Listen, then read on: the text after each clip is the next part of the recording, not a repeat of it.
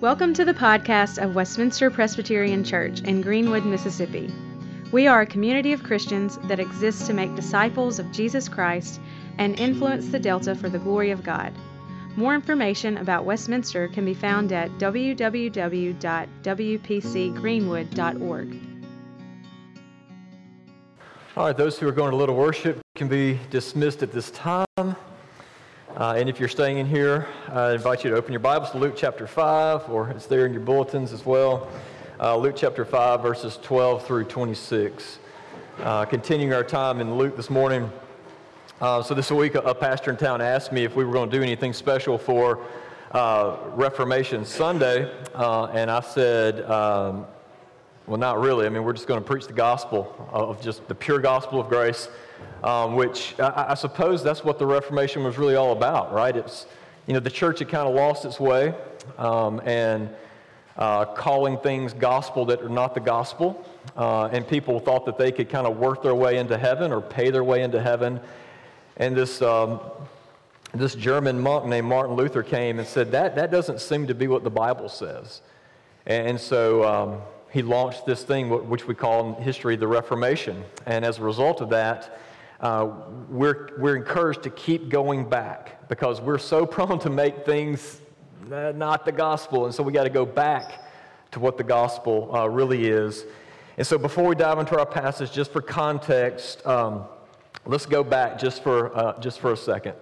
For centuries, science has made great strides or have tried to answer the bigger questions of life. The questions like, how are we here and why are we here? Those big meta questions. And science has made some really good progress in identifying what things are, like that is a cell and that is an atom and that is a particle. But that's been its limit. Science has only been able to tell us what is. It's been incapable of answering the how or the why. Actually, if anything, science has progressed and discovered, as they've discovered, the thousands of finely tuned things that are all required, all have to be present at the same time in the exact quantities to make life happen. It's helped reveal more and more just how utterly miraculous our universe is and our lives are. The astronomer and planetary physicist Robert Jastrow put it this way.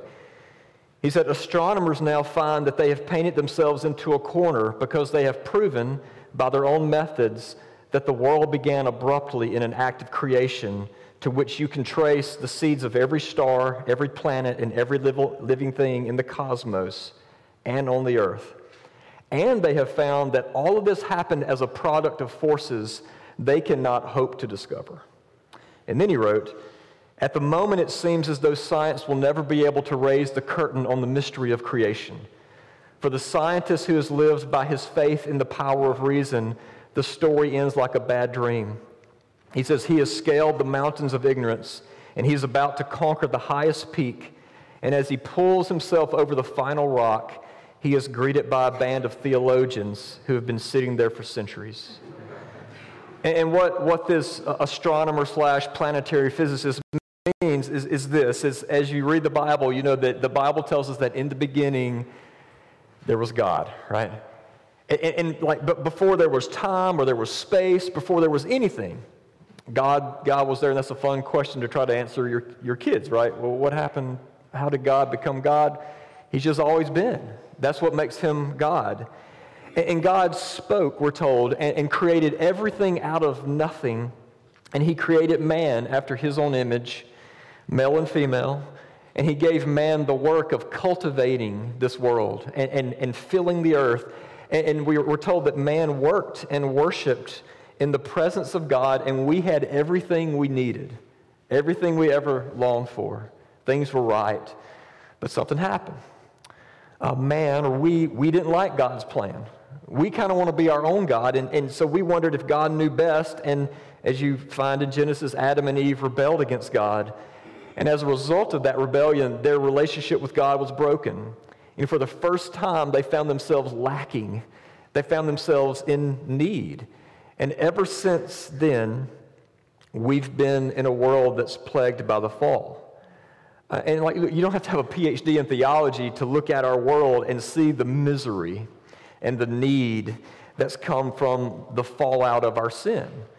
From what's happening in Sudan right now, to Afghanistan, to the cancer cells and viruses that are trying to kill us, even down to those little briars and brambles that make our jobs and finances and relationships and marriages and parenting and just growing up so difficult. We could sit here and probably talk for hours and hours about how the fall has ravaged the whole lot of us, every one of us. And though, we can try to numb the pain with distractions and hobbies, if we're honest, we're all viscerally aware of our need and our longing for things to be made right. We're well aware of our need for healing. And what's amazing in Scripture is that as soon as the fall happened, we're told that God began meeting the needs of his needy people. That's the kind of God we have. That he began his rescue mission of restoring what was lost and healing that which was broken by his grace. And we're told that in the fullness of time, the perfect time, because of God's great love for you, that the God who exists outside of time and space entered into time and space in the God-man, Jesus. And Jesus came with a really scandalous message and mission. As Josh reminded us a few weeks ago, that he came proclaiming a new way of life, which he called the kingdom of God. And it was scandalous because God's kingdom doesn't work like our kingdoms do. You don't get into the kingdom by being richer or faster or stronger or smarter than anyone. Jesus turns the tables on all of that. Of course, he's outside of our earth, so you would imagine a message that is just otherworldly. He says that the only thing that qualifies you or me is our need of God. That the way of the kingdom the way into the kingdom is by faith in the one who came to restore you and to heal you. And then he says, lest we become prideful in our faith, the Bible also says, and by the way, even that faith, that ability that you have to believe, that too is a gift from God. So it's all God. And so this new way of life is a life of following the Jesus way, following by faith. And so this morning, through this leper and this paralytic, what this way of faith looks like. We're going to see that Jesus, or what Jesus came to do for every one of his people. It's his mission to meet our deepest needs. And so with all that said, let's dive into God's word, and then we'll pray. This is Luke chapter 5, 12 through 26. While Jesus was in one of the cities, there came a man full of leprosy. And when he saw Jesus, he fell on his face and begged him, "Lord, if you will, you can make me clean." And Jesus stretched out his hand and touched him, saying, "I will, be clean." And immediately the leprosy left him. And he charged him to tell no one, but go and show yourself to the priest and make an offering for your cleansing, as Moses commanded, for a proof to them. But now even more the report about Jesus went abroad, and great crowds gathered to hear him and to be healed of their infirmities. But he would withdraw to desolate places and pray. On one of those days, as he was teaching, Pharisees and teachers of the law were sitting there, who had come from every village of Galilee and Judea and from Jerusalem. And the power of the Lord was with them to heal, was with Jesus to heal. And behold, some men were bringing on a bed a man who was paralyzed.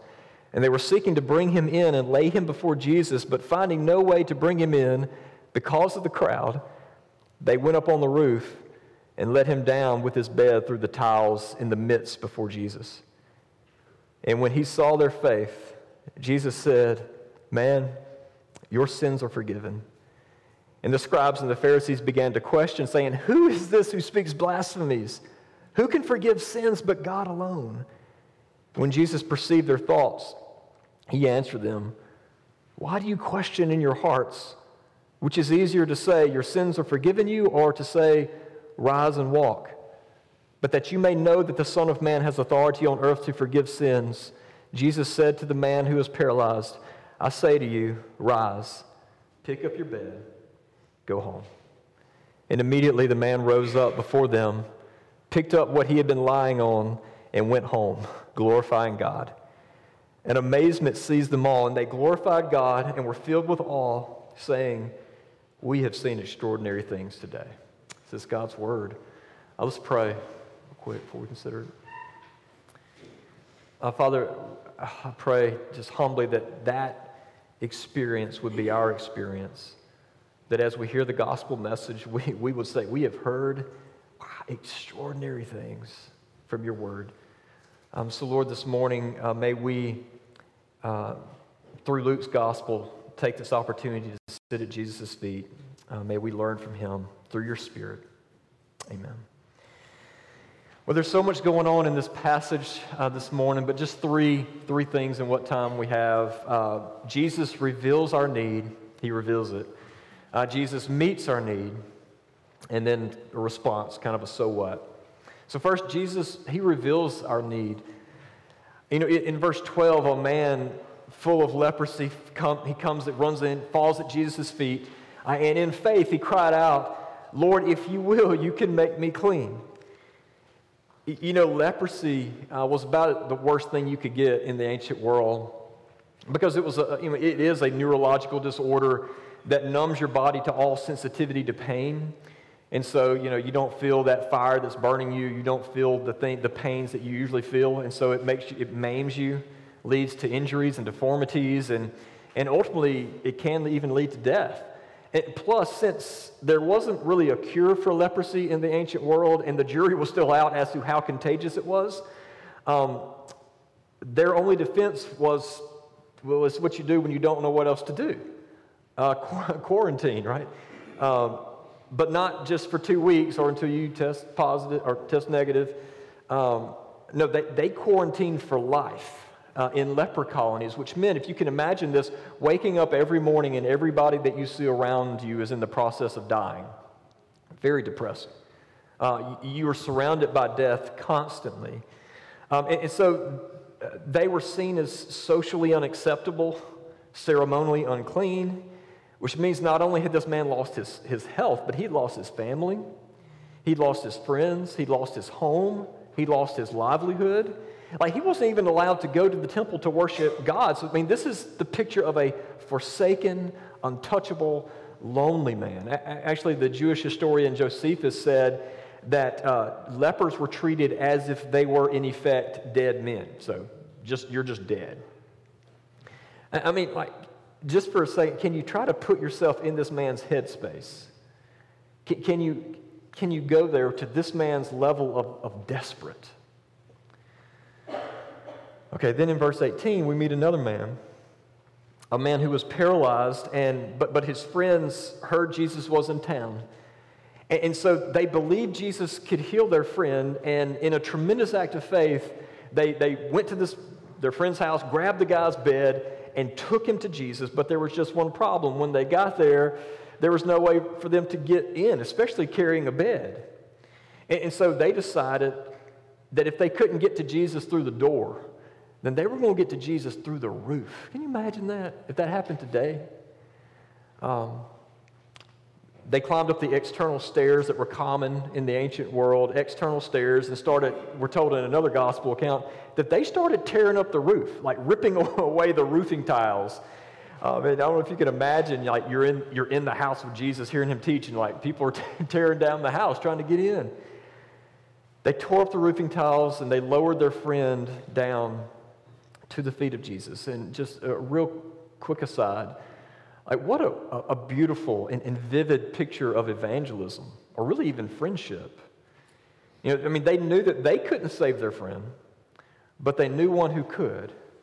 And so they did what they could to get their friend to Jesus. And look, yes, we're saved by grace alone, through faith alone. But real faith acts.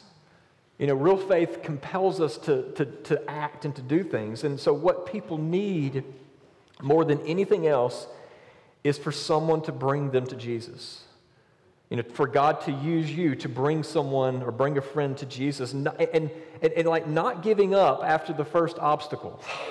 And we say, well, I tried to talk about Jesus, but things happen and now it's awkward. No, like persistence. These friends knew that like Jesus was the only game in town. And so for them not to bring their friend to Jesus was unloving as a friend. Maybe some of you can track your conversion back to God using someone, kind of like these men, who or these friends who would not give up, who were persistent, and they may have annoyed you in the moment, wore you out, but now you're so thankful for them, and you include that person in your testimony of faith of who God used. But this is a beautiful picture of evangelism, a beautiful picture of gospel friendship and not giving up on others. And that's some of the culture we want at Westminster, right? Is we want to one another, and we get down in the trenches with one another. We don't give up on each other.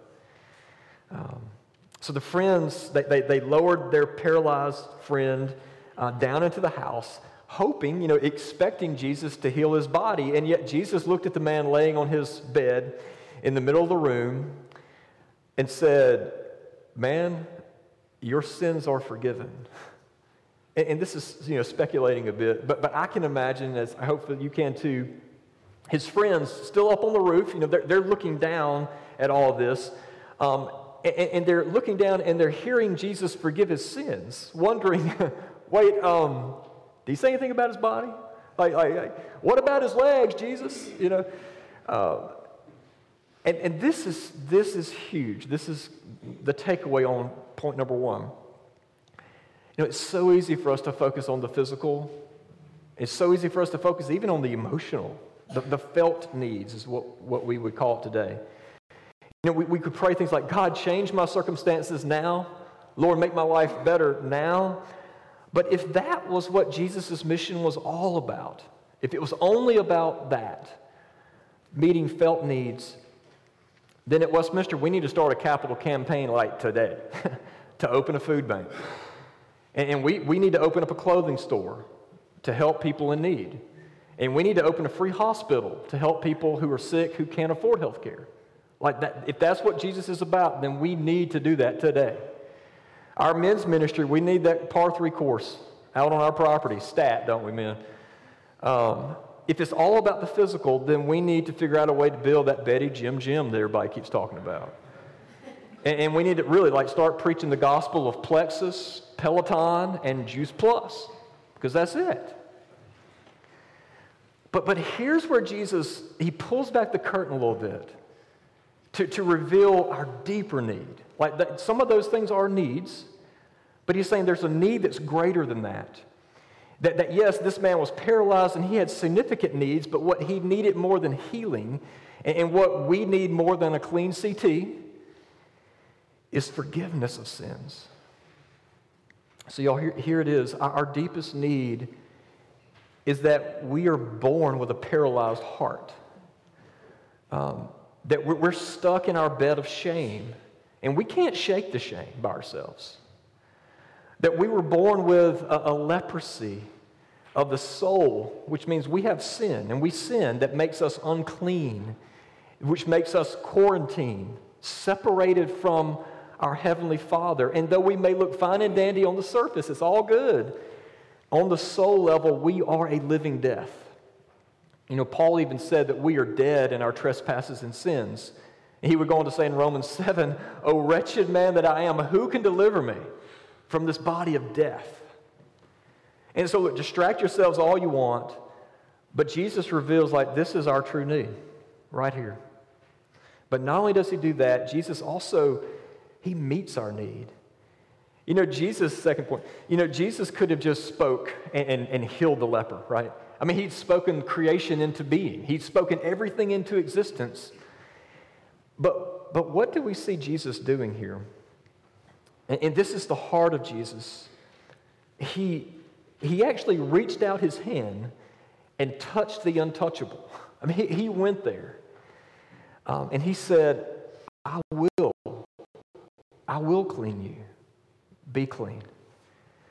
And y'all, God has made humans, designed humans to long for touch. Like literally when we experience a loving embrace, a hug, our brain releases oxytocin. That's that warm, cuddly hormone that we have. And there are all these studies that detail the benefits of healthy touch. Our dog, y'all have dogs that understand? Our dog understands this. Our dog jumps up and tries to get in on the hug. It's like, dang, Stone. So there are all these studies that talk about the benefits of healthy touch, healthy human contact. But there are also studies that detail the detriment of lack of touch. That it's actually possible to develop this condition called touch starvation.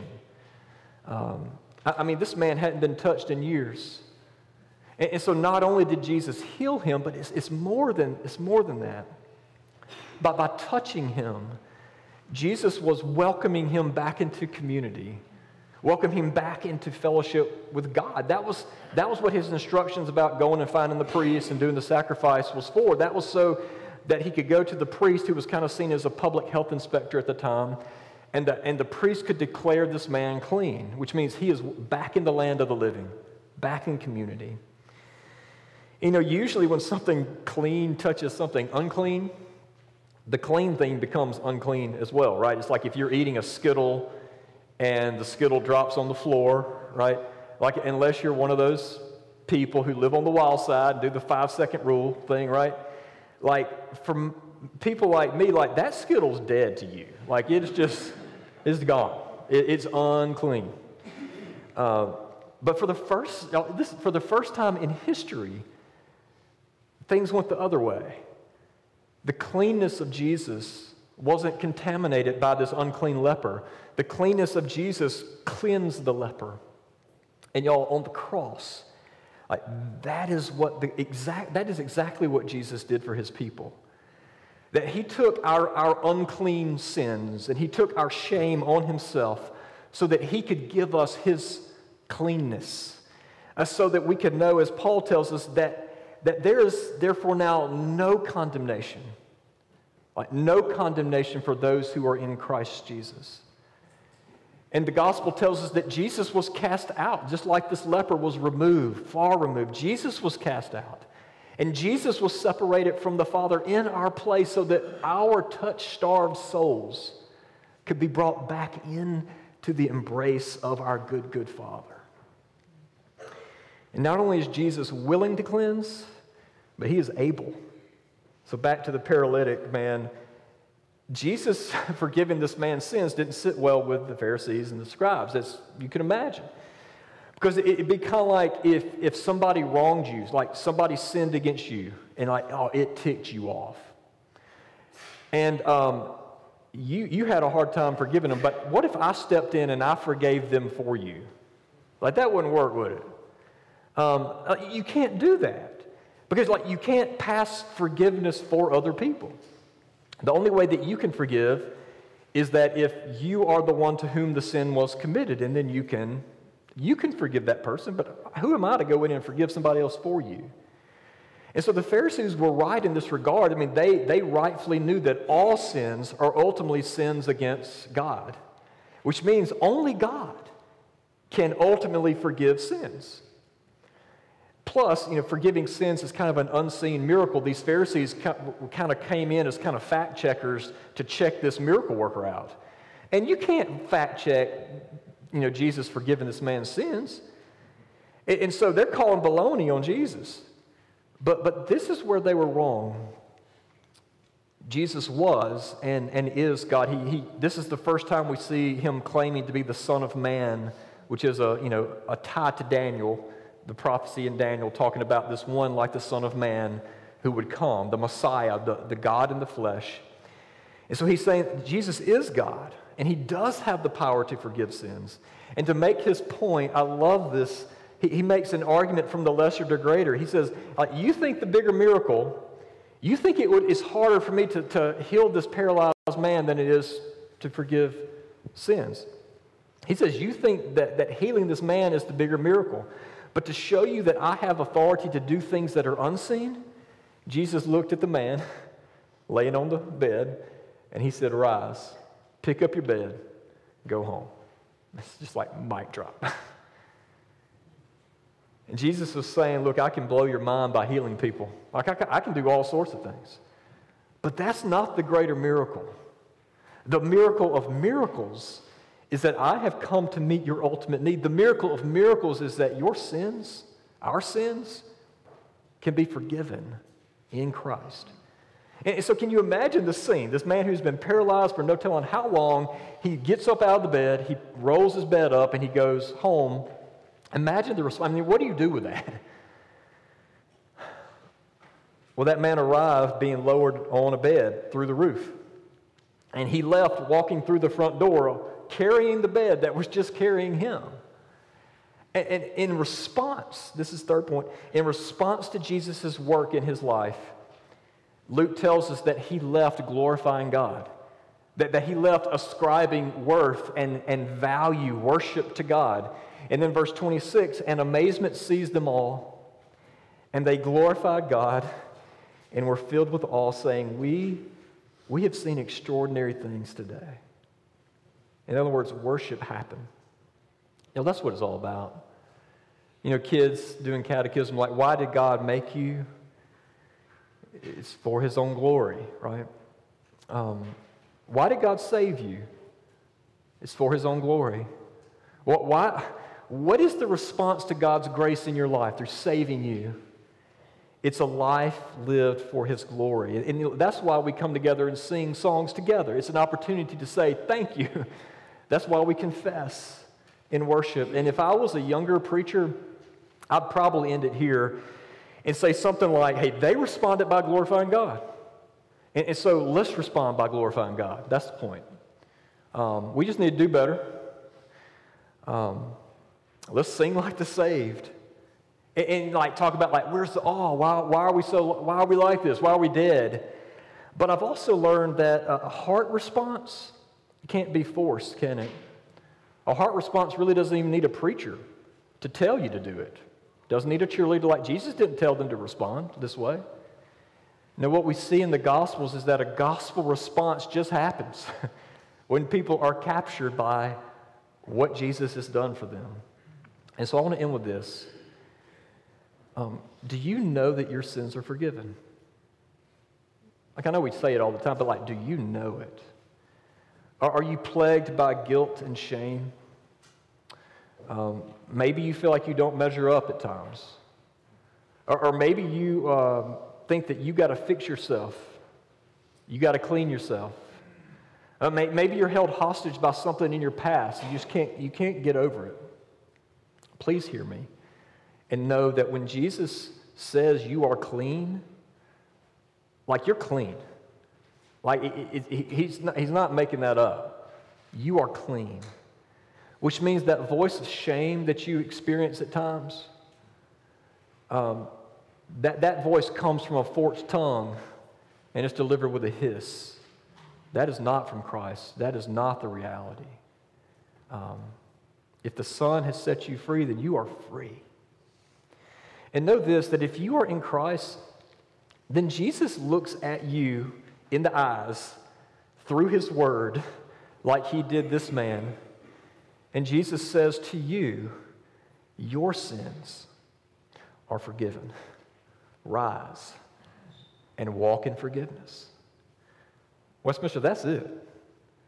I mean, that's some really good news. Let me pray for us. Father, thank you